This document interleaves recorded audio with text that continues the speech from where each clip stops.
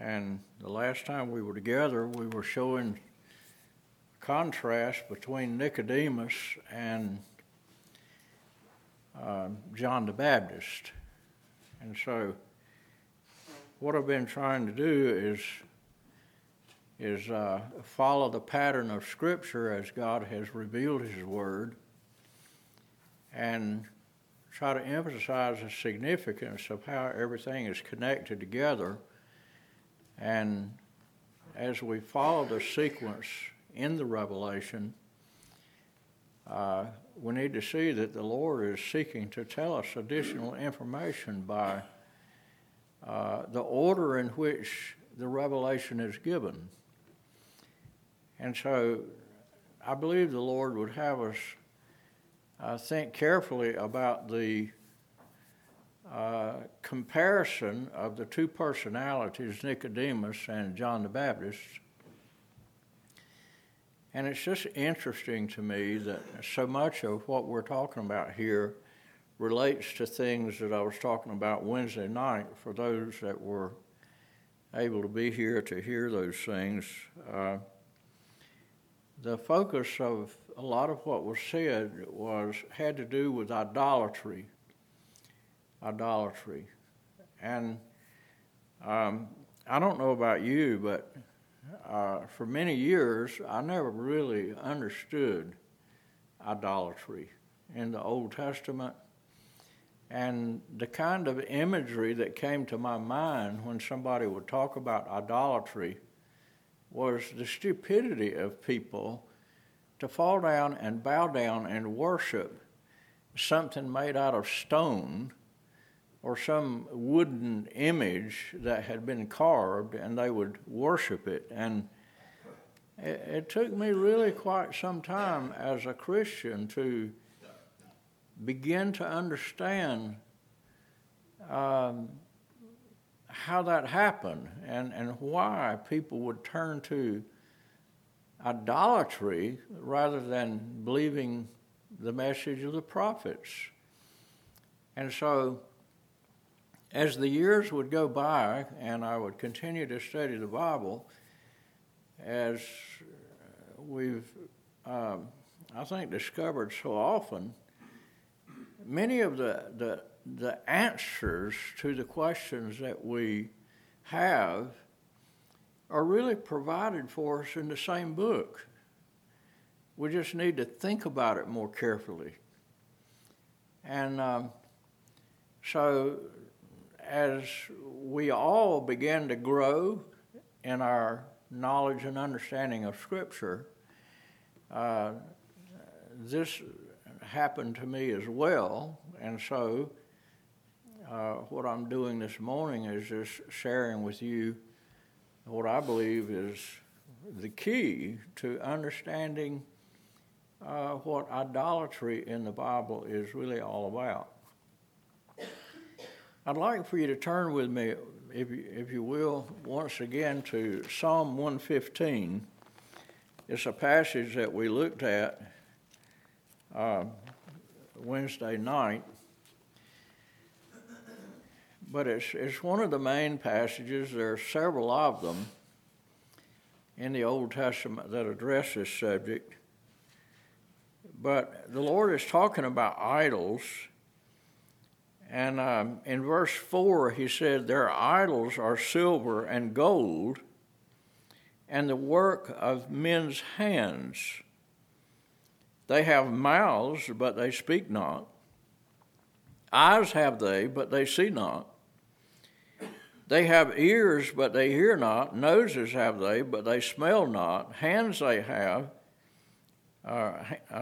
They have hands, but they handle not. Feet have they, but they walk not. Neither speak they through their throat." And then I told you that the key verse is the following verse, verse 8. "They that make them are like unto them. So is everyone that trusteth in them." If you're ever going to understand the subject of idolatry, you've got to meditate on that verse right there until it becomes clear in your thinking. When it says, they that make them are likened to them, that's saying that, okay, you've got eyes, but you can't see. You've got ears, but you can't hear. You got hands, but you can't do anything with them. You can't work with them. You've got feet, but you can't walk.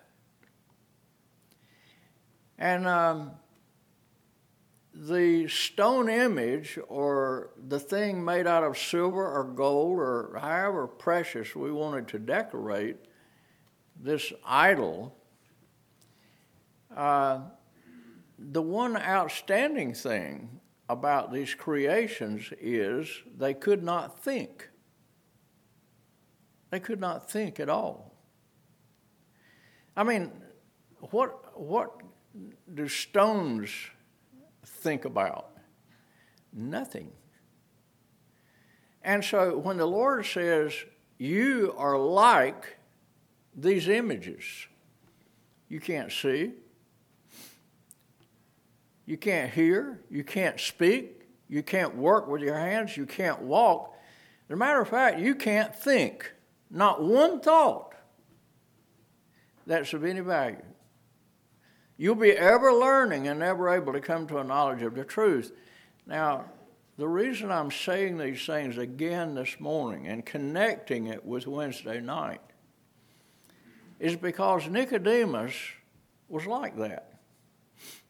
He was essentially an idol worshiper, and you know what he was worshiping? It was not the God of heaven. He was worshiping his own thoughts. That's what idolatry is.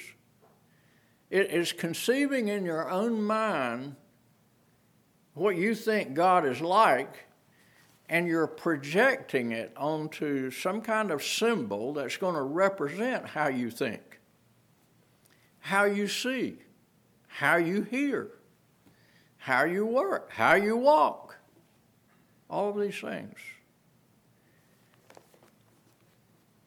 What we're essentially talking about is what Paul warned about when he said that in, not necessarily the last days, but all throughout human history, men have gotten away from the simplicity that is in Christ Jesus. And they've invented another Jesus, another spirit, and another gospel. That's what they've done. But what is that other Jesus? It's the one that they have fashioned in their own mind and projected, oftentimes in their church denomination. That's where idol worship takes place, is in church denominations that are teaching and preaching another Jesus that's invented in their own head. These churches have members that are blind. They cannot see. They cannot hear the truth because they turn away from it. It's like when Stephen was stoned. People would shut their ears, and they screamed and ran on him and stoned him to death. And there are people that will not hear the truth. And so in the New Testament, here's the next interesting thing. What kind of miracles did Jesus Christ perform? Well, he healed the blind man. What else did he do? There was a man that could not hear. He was deaf. He could not hear. The Lord put his fingers in his ears and healed his ears so that he could hear. The Bible talks about a man that was dumb. He could not speak. And God loosed his tongue so that he could speak. The Bible in the New Testament, if you look these things up, we're not going to take the time, but you can find them, healed a man with a withered hand. What kind of work can you do with a withered hand? No more than a stone idol. But the Lord healed the withered hand of a man. How about the man at the pool of Bethesda that could not walk? Everything that the Lord Jesus did in the New Testament is a description of what idolatry is in Psalm 115. These are idols that can't see, they can't talk, they can't hear, they can't work with their hands, and they certainly can't walk. And the truth is, they can't think. And those that make them are likened to them. Okay, if we're likened to them, this is what the whole New Testament is about. It's about how God came down to deliver us, to save us from ourselves, from our way of thinking, from our way of seeing, our way of hearing, our way of working, works. Well, this was a description, really, of the problem of Nicodemus. He had his own way of thinking, a sort of a denominational way of thinking, a tradition of men. What is a tradition of men?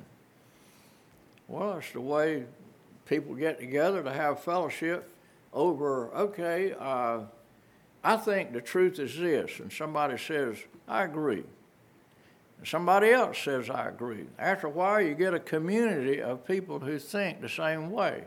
And so you build a building, put a steeple on it, and you got an idol where people come and worship and project into that church building their way of thinking, their way of seeing, their way of hearing, their way of working and walking in life, and so on and so on. Folks, the Bible, as Pastor Garrison says so often, is such an amazing book. Our biggest problem is we do not slow down enough to think about it.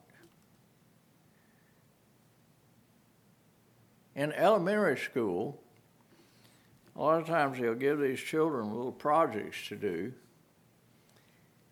where they're told to connect the dots. And so you draw a straight line from one dot to the next and so forth. And finally, after you connect enough dots with a straight line, an image begins to appear. And you see this image. And it could be a horse, it could be a cow, it could be a chicken, it could be a person. But you can then see the picture. And the Bible is a lot like that. God has written a book that has these dots all over it. But you've got to have a childlike mind. You've got to understand that you don't know anything. You can't really see what the Lord is trying to tell you. But he says, if you'll draw a straight line and connect the dots, I'll show you something you haven't seen. And I think this is what the Lord is doing here. Well, the reason I've tied this in with Psalm 115 once again is because it's a description of the condition of Nicodemus. Nicodemus was worshiping another God, wasn't the God of the Bible. Well, what kind of God was it?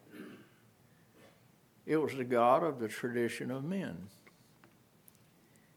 I'm going to tell you something, folks. One of the most dangerous and deceiving things going on today is what's been going on since the beginning of time. And that is following the tradition of men. Being born in a home where your ancestors have always been Presbyterian or Methodist or Pentecostal Holiness or Baptist or Independent Baptist. You could just go on and on and on. And so why do you have these differences? Why do you have all these differences? Well, because of the way people think, and the way people see. And it's in accordance with what people want to hear. What people want to hear. The natural man does not want to hear the truth. He does not. And the reason is because it's a horrible message. It's an insulting message. I think I need to repeat this over and over and over again. The message of the Bible is one of the scariest messages you can ever think about. That's the truth. It's a horrible message, but it's the truth. I mean, what's good about being told that you are of your father, the devil, and the deeds of your father you will do? What is the enjoyment in going to a church where somebody tells you that and tells you that there's none good, and that includes you? None good. No, not one. There's none righteous. What does that mean? Well, there's none that do right. That's what it means. Righteousness is just a longer word for right. Okay, if the Lord says there's none righteous, he's not talking about the larger sense in which we usually think about it. The larger sense begins with an understanding that you do nothing right. Nothing. No one does anything right. How many people are there in the world that really believe their heart is deceitful above all things and desperately wicked? How many people really genuinely believe that? How many people who go to independent fundamentalist churches just give lip service to a doctrine that is embraced in the church? And that's what it is. It's a doctrine that's out there. It's a doctrine we believe. This is our creed. We go down here, and this is what we believe. But it's always out there. That's not how God wrote this book. He wrote this book because of a problem that's in here. The problem's not out there. The problem's in here. Jesus Christ does not separate what he says about man from the person that you are today. The person that I am standing up here teaching the Bible. Everything that I'm saying is true about me. I love the world. I love the things that are in the world. I love it so much that I have to die every day, moment by moment, with the threat of that danger being so great that I live continuously one thought away from destroying my life, my testimony. And you do too, every day.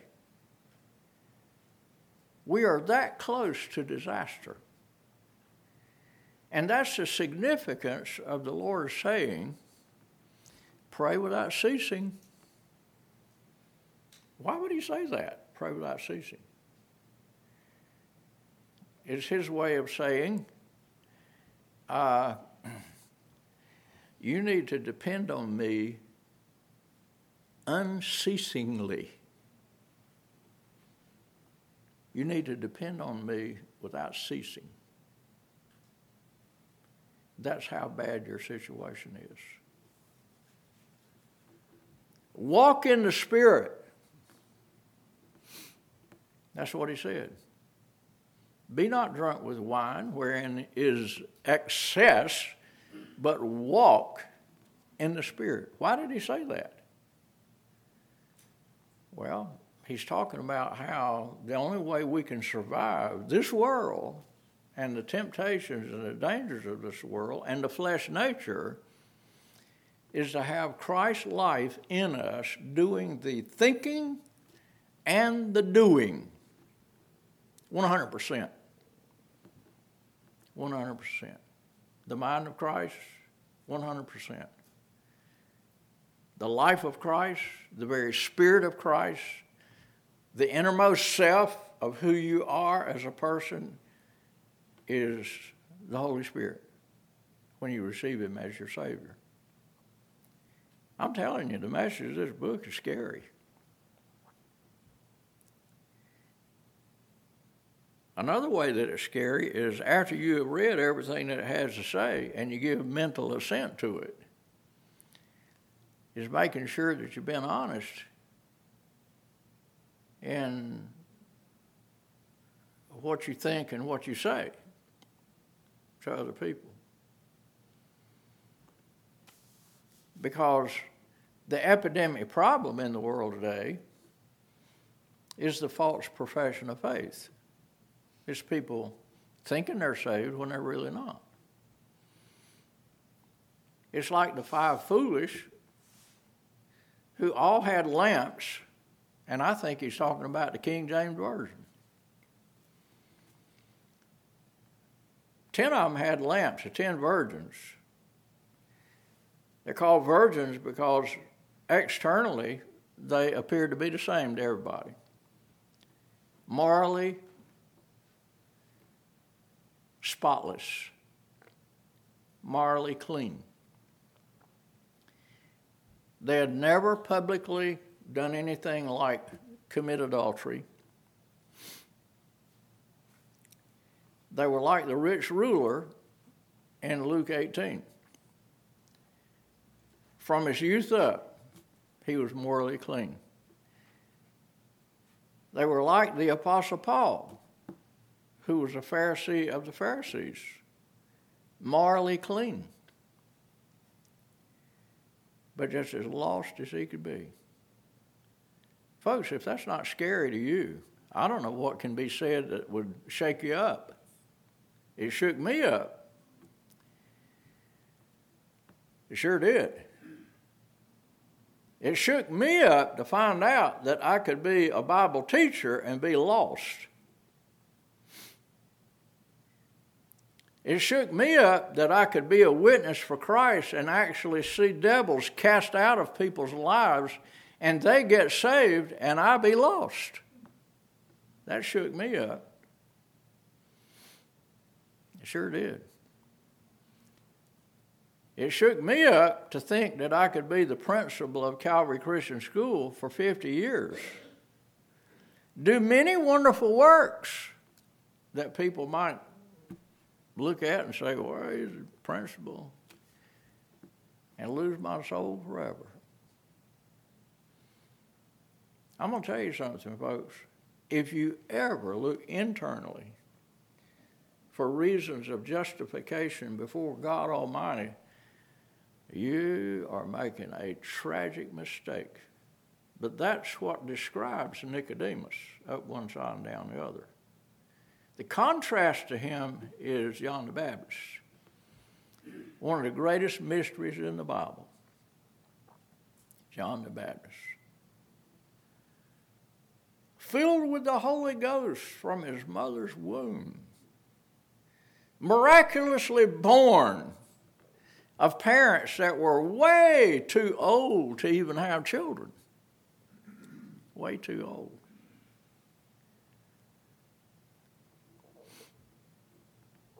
He's named by God before he's even born. His name shall be called John. Zacharias was struck dumb and could not speak for simply halting after Gabriel told him that him and his wife Elizabeth was going to have a child in their old age. And he says, same thing Nicodemus did. That's not possible. How can a man be born when he is old? That's what Nicodemus said. How can he be born a second time in his mother's womb and be born? How can that happen? That's what Nicodemus said. But that's exactly what Zacharias said to Gabriel. How can these things be? I'm an old man. My wife is an old woman. And you're telling me that she's going to have a child? And Gabriel let him know right on the spot. Look at it, Luke's Gospel, chapter 1. And Gabriel told him, said, you're not going to be able to speak until that child is born. Because you did not believe the messenger that stands in the presence of God Almighty and came from heaven to tell you what was going to happen, and you didn't believe it. Well, Abraham didn't believe it either, and neither did Sarah, who were old, way past the age of having a child. And the Lord says, you're going to have a child. Sure are, in your old age. And here was Abraham 100 years old, and his wife was 90 years old. And both of them agreed to help God out by introducing a handmaid so that Abraham could have a child by a younger woman. And Sarah, when the angel and when Abraham revealed to her that she was going to have a baby, she laughed. She laughed. And yet in Scripture, Abraham is presented to us as an example of what it means to be saved, because he believed God and it was counted unto him for righteousness. But when you go back and read the account, he didn't believe. If he believed, he would not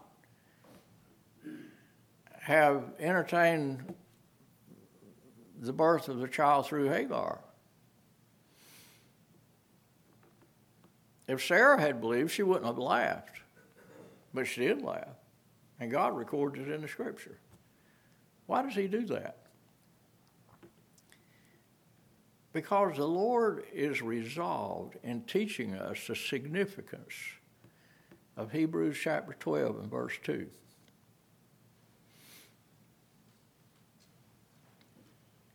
He is the author and finisher of our faith. And we better not forget it. He's our everything, which is the opposite of idolatry, which is the projection of what we are and what we think truth is onto something as dead as we are. And that's what Psalm 115 is teaching. They that make them are like unto them. They're idols that can't see, and neither can the people who make them. They can't see either. They can't hear, they can't smell, they can't work, they can't walk. And this is the condition of churches all over America and the world today that have invented a religious system that is not consistent with the revelation of heaven. I'm telling you, this book right here, without this book, we're on our own, with nothing to worship but ourselves. That's it.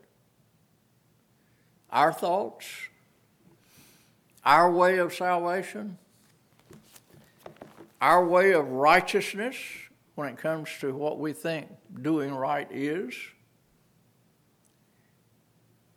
Folks, this book is designed to reverse the problem in the Garden of Eden, where Eve made the tragic mistake of worshiping her own free will and what she wanted. And as I brought out in that message, the problem is not out there. The problem was never the devil. The problem was her freedom to choose between God and Satan. That was the problem. Jesus Christ did not die on the cross because Satan deceived us. He died on the cross because we believed the devil rather than thus saith the Lord. He died because we used our free will for self. And so the message of the Bible is we need to die to free will.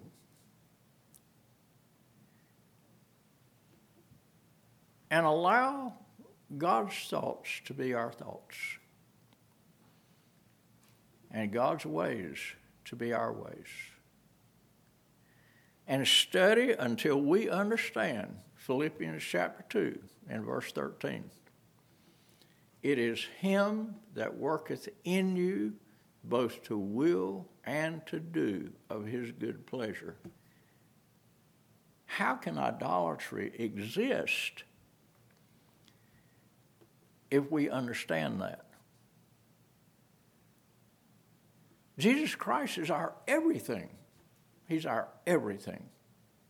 And so what this does is it reverses the problem of Genesis chapter 3, where Eve went off independently, looking for her own paradise with her thoughts, the way she would see things, with what she heard and agreed with concerning Lucifer. In the day you eat thereof, you'll be as wise as God, knowing good and evil. You don't need him to know good and evil. That's Nicodemus up one side and down the other. Nicodemus did not know the horrible message from heaven. He sure did not. And that man did not believe that he hated the truth. He believed that he was a personal representative of the truth. And he believed that he knew as much about what Abraham wrote about as anybody on the face of the earth. And he was a master in Israel when it came to what the Old Testament says. But I don't care if you are a master in Israel concerning what the Old Testament says. You cannot understand the true meaning of what was said apart from the Holy Ghost. You have to have the Holy Spirit. or you cannot understand it. Folks, this book absolutely destroys idolatry and any hope that you could ever have in it. But what we have to understand is that in destroying idolatry, that's you and me. That's the horrible message from heaven. Every single one of us, every day that we live, deserve to be condemned forever. But God loves us. This is what the gospel is.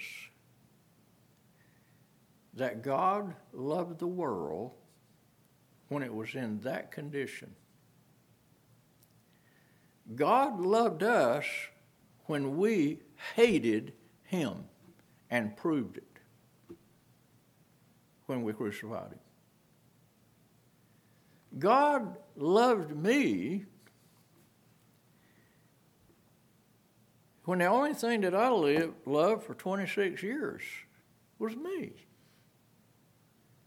And the paradise that I wanted for myself, my way, the way I understood it, the way I thought,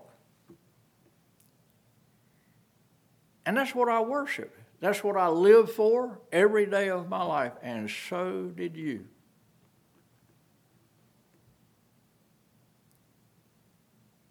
Anyone that says that's not me, I don't believe is saved. I don't believe it's possible to get saved. When your life is like Nicodemus, we need to see the stark contrast between Nicodemus and John the Baptist. What did John the Baptist have to glory in? Nothing. His identity came only from God. God said, "You're going to call his name John." That was before he was even conceived. Folks, identity comes only from God. You are who you are because of who God is. And you cannot know who you are until you know who God is. And you worship him in spirit and in truth. And then God will reveal to you who you are. That you're made by his miraculous power. Your very being was understood before the foundation of the world. And he created you, listen to this, not to live for yourself in terms of what you are excited about. He created us to live for him about what he is excited about. And that's the difference. That's the difference. This is the reason that Peter and John, who were fishermen, left their nets and followed him. Up until that day, their every thought was catching fish. It was their vocation. It was the money that they were going to make selling fish.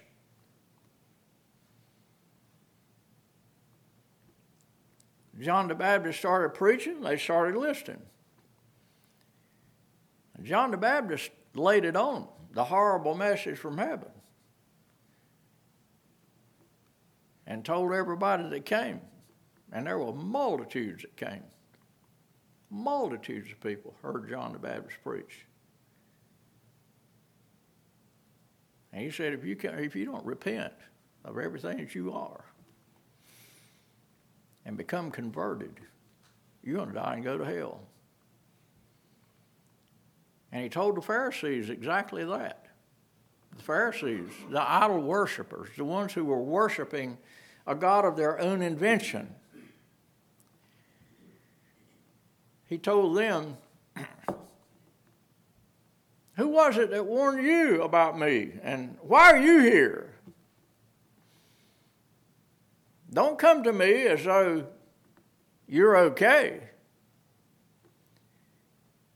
But you better leave. You better leave with what I'm saying and think about it, and then come back. Then come back. Prepared to repent of everything that you are, because you're totally rejected by God and you're on your way to hell and don't know it. And so was Nicodemus. So when you get into John the Baptist, you see this contrast. Nicodemus did not know God,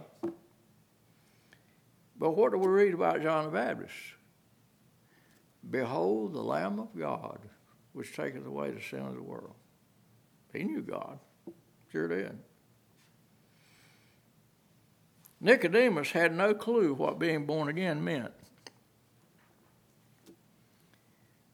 The Bible tells us there in Luke's Gospel that John the Baptist was filled with the Holy Ghost from his mother's womb. I want you to think about that. Has anybody ever asked you the question, when did John the Baptist get saved? Have you been able to give them a biblical answer? So when he got saved? How do you understand a man that is filled with the Holy Ghost from his mother's womb? Does that mean that he was born saved? I think so. I'm going to have somebody that has some really good insight in the Scripture that can show me that he was not saved when he was born. And so you say, well, how could that be? Salvation has to do with the free will. What does an unborn baby know? Well, a better question might be, if you lived to be as old as Nicodemus, and you were a master in Israel, what did he know? Did he know more than John the Baptist? No. He had lived his entire life up to that point and knew nothing. Nothing. So, where does that information come from that's going to result in you getting saved? Well, I don't think it's based on information the way a lot of people preach it. Turn to Psalm 34.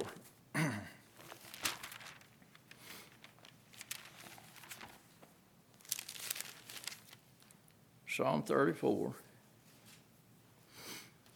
And I'll show you that God's thinking is not like ours, because we think that you got to come down the aisle, you got to go down the Romans road, you got to repeat after the pastor, you got to do all these things. You got to understand ever so much about the cross of Calvary, be able to explain it. Sanctification, you got to be able to understand that. Justification, you got to be able to explain that. There's so many things you got to know. That's not what the Bible says. Psalm 34 and verse 18, the Lord is nigh unto them that are of a broken heart, and saveth such as be of a contrite spirit. So what can you put on top of that would explain both of those things? A broken heart, contrite spirit. We're talking about something that's in here because that's where the problem is. It's our heart. The spirit of a man is the innermost self of a person. That's what the spirit is. I'll tell you the word that you can write on it. It's attitude. It's attitude. If there's any term that could explain the basis for salvation, it's attitude. If you've got a good attitude toward the horrible message from heaven, God can deal with that. If you realize the truth about what you are, then you're going to have a humble spirit about you. And you'll be contrite, which carries the idea of turning around. It's what John the Baptist was telling the Pharisees. You got to go out there after you heard what I've had to say, and you got to think about it. And your attitude is going to have to change because you got one sorry attitude. You can never go to heaven with that attitude. But the humble never stumble. And to him that cometh unto me, I will in no wise cast out. That's attitude. What did the thief on the cross know?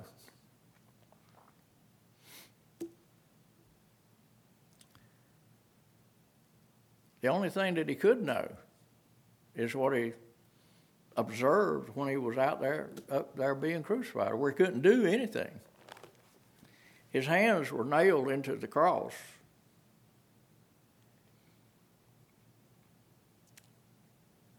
He was a picture of the idol that's absolutely worthless. As a human being, he was condemned and he knew it. He told his colleague on the other side as much. He said, this man here, what has he done? But we're receiving the just reward of what we've done because we're thieves and murderers. The man never went to church. He never repeated after the Lord the Romans road. He never gave tithes. He never helped old ladies. He never cast out any devils. He never preached in his name. What did he ever do? Absolutely nothing. But what Abraham did,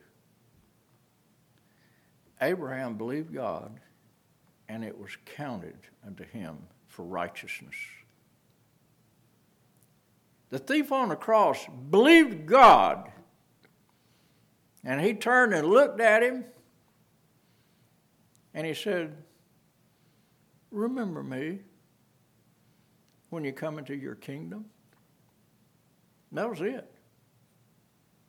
What kind of word can you put on top of that? Attitude. You're not saved based on how much you know about the Bible. Nicodemus is an example to us of the fact that that's the wrong way of thinking.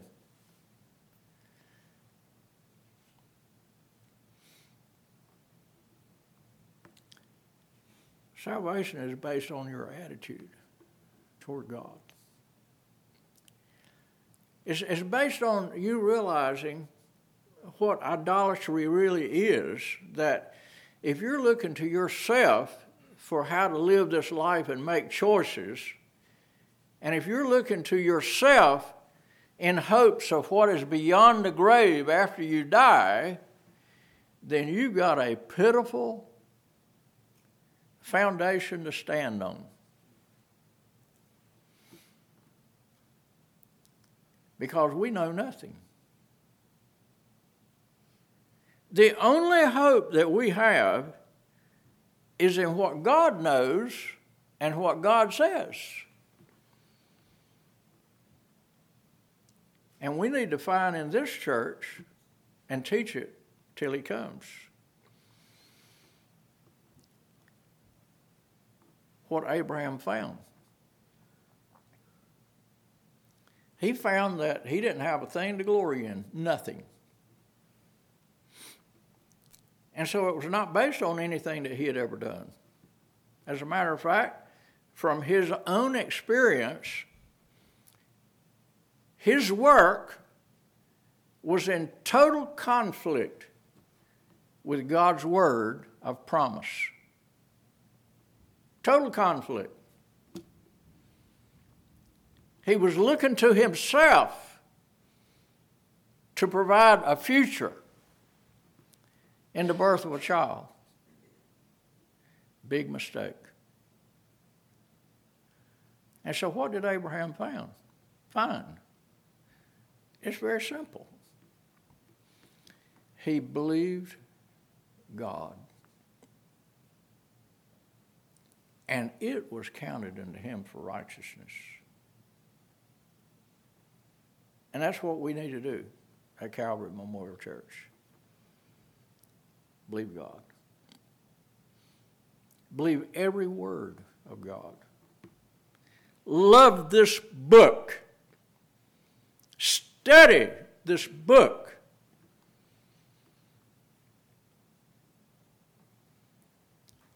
And get up every day of your life and spend time in the presence of God Almighty. And remember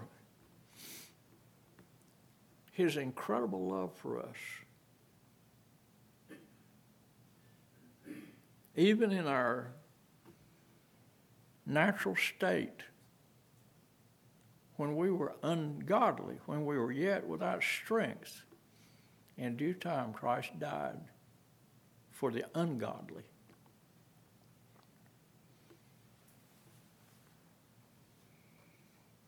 Wow, I looked at my watch at just about the right time. It's right about time to stop. I guess I've said enough to... I want to talk some more about John the Baptist. And what I hope to do next time we come together, the Lord willing, if we're still in this world, is I want to show you how you can be the greatest prophet, and plummet to the depths as though you didn't even know who God was.